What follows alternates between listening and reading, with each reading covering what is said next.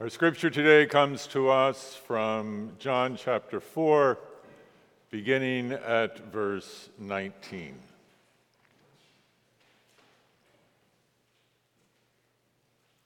The woman said to Jesus, "Sir, I see that you are a prophet.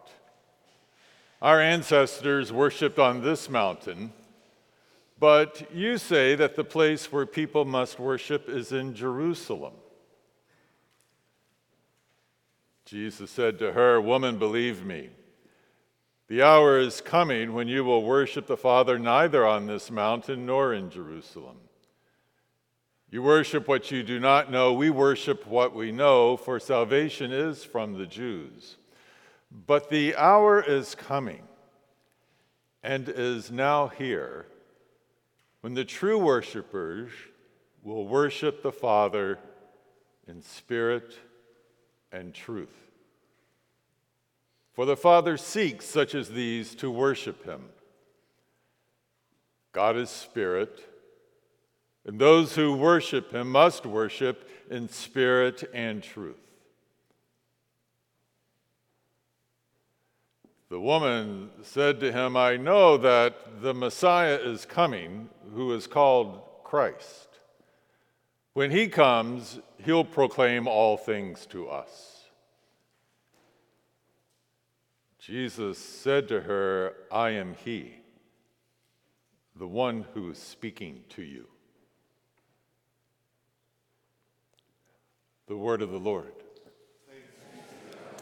Let us pray.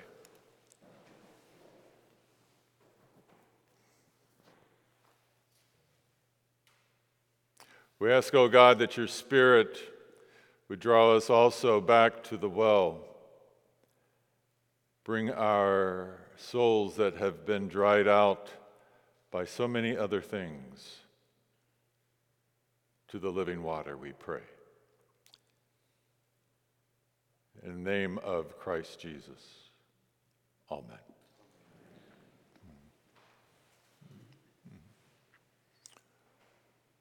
I'm continuing in a short series of homilies on this fourth chapter of John, exploring Jesus' conversations with the thirsty Samaritan woman.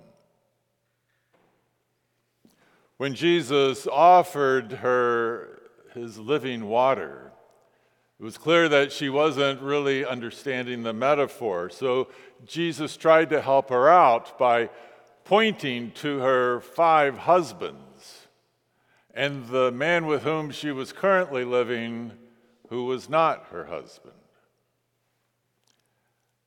And then last week we spent some time looking at the question, why is it that we who know Jesus is the living water still struggle with our own insatiable thirst? And today,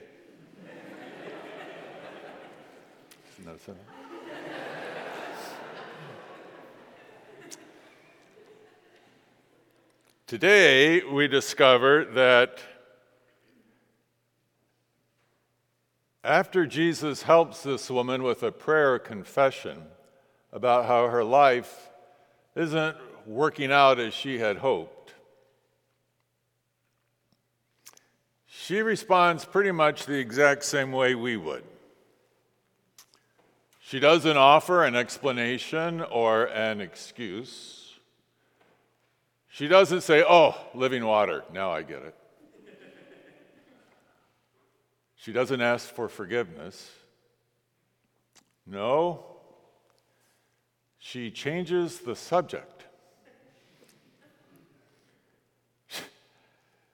She says, we Samaritans worship on this mountain. But you Jews say we're supposed to worship in Jerusalem. Really? Jesus has just laid bare the depths of her dried out, thirsty soul, and her only response is to ask about this ancient worship wars question. She might as well have said, "Well, what do you think, Jesus? Guitars or organ? Where are you on that issue?" Yes, please, let's bring up that tired old argument, because we would rather be arguing about that than dealing with Jesus' argument about our parched souls. This is why the church loves to argue about worship. It's why we argue about music. Oh, do we argue about music? We argue about whether or not there can be a flag in the sanctuary. We argue about it if the special offering is going to detract from the general offering. We argue that if we offer worship live stream, will it prevent people from wanting to come back into the sanctuary? And all of these arguments have a very clear function, and that function is to prevent us from having to deal with God's argument.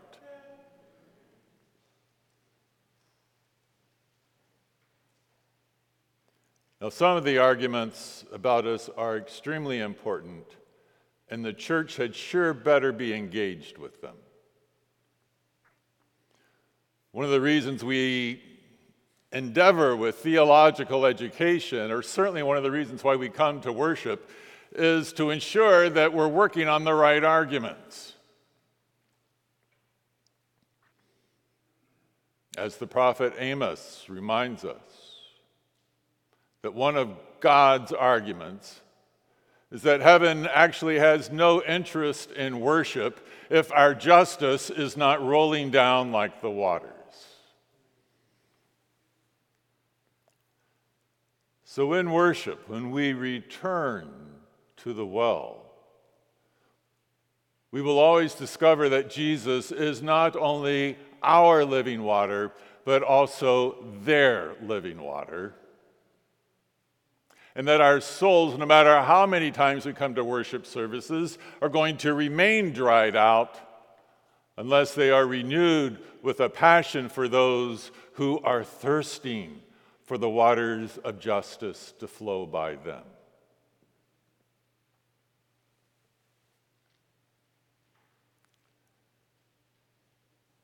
But ever gracious, Jesus stays with this woman's effort to deflect the attention off her thirsty soul and to talk about worship. So Jesus says, all right, you want to talk about worship? Let's talk about worship. It has nothing to do with whether you're worshiping in Jerusalem or on this mountain. It's not really about praise courses or hymns or denominations or liturgies or forms or what you do with your hands during worship. Those are all the wrong arguments. They may be important, but it's not worth the argument. True worship, Jesus says, is always done in spirit and in truth. That's what's core. Now, historically, as well as today, communities of faith tend to gravitate towards one of these, spirit or truth, at the expense of the other, because they're very hard to hold together, spirit and truth. Communities that say that they really are concerned mostly about the spirit of the matter are in fact preoccupied with the human spirit. And the worship leaders of these churches are under enormous pressure to make something happen inside the people in the pews or the chairs out there. It can be through the music, it can be through the guitar, it can be through the organ, it can be through the inspiring preacher, but you had better scratch the itch just right. Here, oh, no, over here, oh, yeah, that's it, right there. And do something to help me rise above all of the anxiety out there. That's why I came to the sanctuary, to get away from out there. I want to rise above it in the course of this service.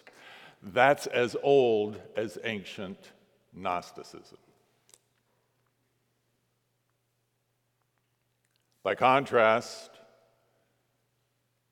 other communities of faith that are preoccupied with the truth are in fact preoccupied with the inculcation of their well-rehearsed, carefully woven construction of the truth. And they are in fact very concerned about those out there, but only to the point of saying that they're wrong. And you should be very, very worried about them. They're trying to take something away from you. Look out for them. Look out for what they're trying to do in our schools, in our libraries, and in our government, in our churches. Look out for them. Here we have the right answers. And the whole purpose of being here is to enter the school of saints where you will be renewed and rehearsing right answers, as if that ever did anything for a thirsty soul.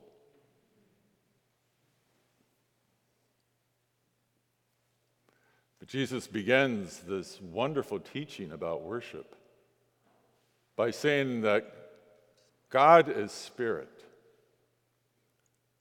So apparently Jesus is not that concerned about the human spirit or what the humans are feeling, nor was he ever impressed by those who claimed to have the truth but were not living justly. God is spirit, and those who worship must worship in spirit and truth. The woman responds by saying, in essence, this is getting a little deep, I know that when the Messiah comes, he will proclaim all things. And Jesus says, Messiah? Well, that would be me. Notice truth not as an explanation, but as a person. Jesus is essentially giving us a Trinitarian understanding of what true worship is. This is what his Father seeks, he says, to worship in God the Spirit and in the truth who is the Son, the Messiah. Spirit and truth. It's not about our spirit or our grasp of the truth.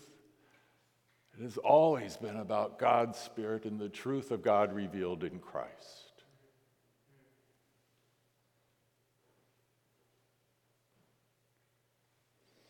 In the 2nd century, Irenaeus gave us one of our earliest depictions of a Trinitarian theology by referring to the Spirit and the Son as the two outreached arms of the Father. It's a little modalistic for a Trinitarian theology, I get that, but it's the 2nd century. And Irenaeus uses this to say that with the outstretched arms of the Spirit and the Son, the Father rushes down the road to embrace us prodigals and to pull us into the divine love and grace. And in reaching out, God is giving us Spirit and Son. God is giving us all that heaven has to offer. Two-handed giving, holding back nothing. Or as the Apostle Paul says, every spiritual blessing from the heavenly places has been given to us. Every spiritual blessing has already been given in the Spirit and in the Son. Do you see that? In worship, we are renewed in this identity that what God is giving us is God and nothing else is going to satisfy the parched soul. And when we return to that sacred embrace in worship, we find that this triune God is not only passionate about us, but about the thirsty world that God so loves. And being renewed in God's passion for the thirsty world, we are renewed in our own calling to do justice and to love kindness, and to walk humbly in the service of living water.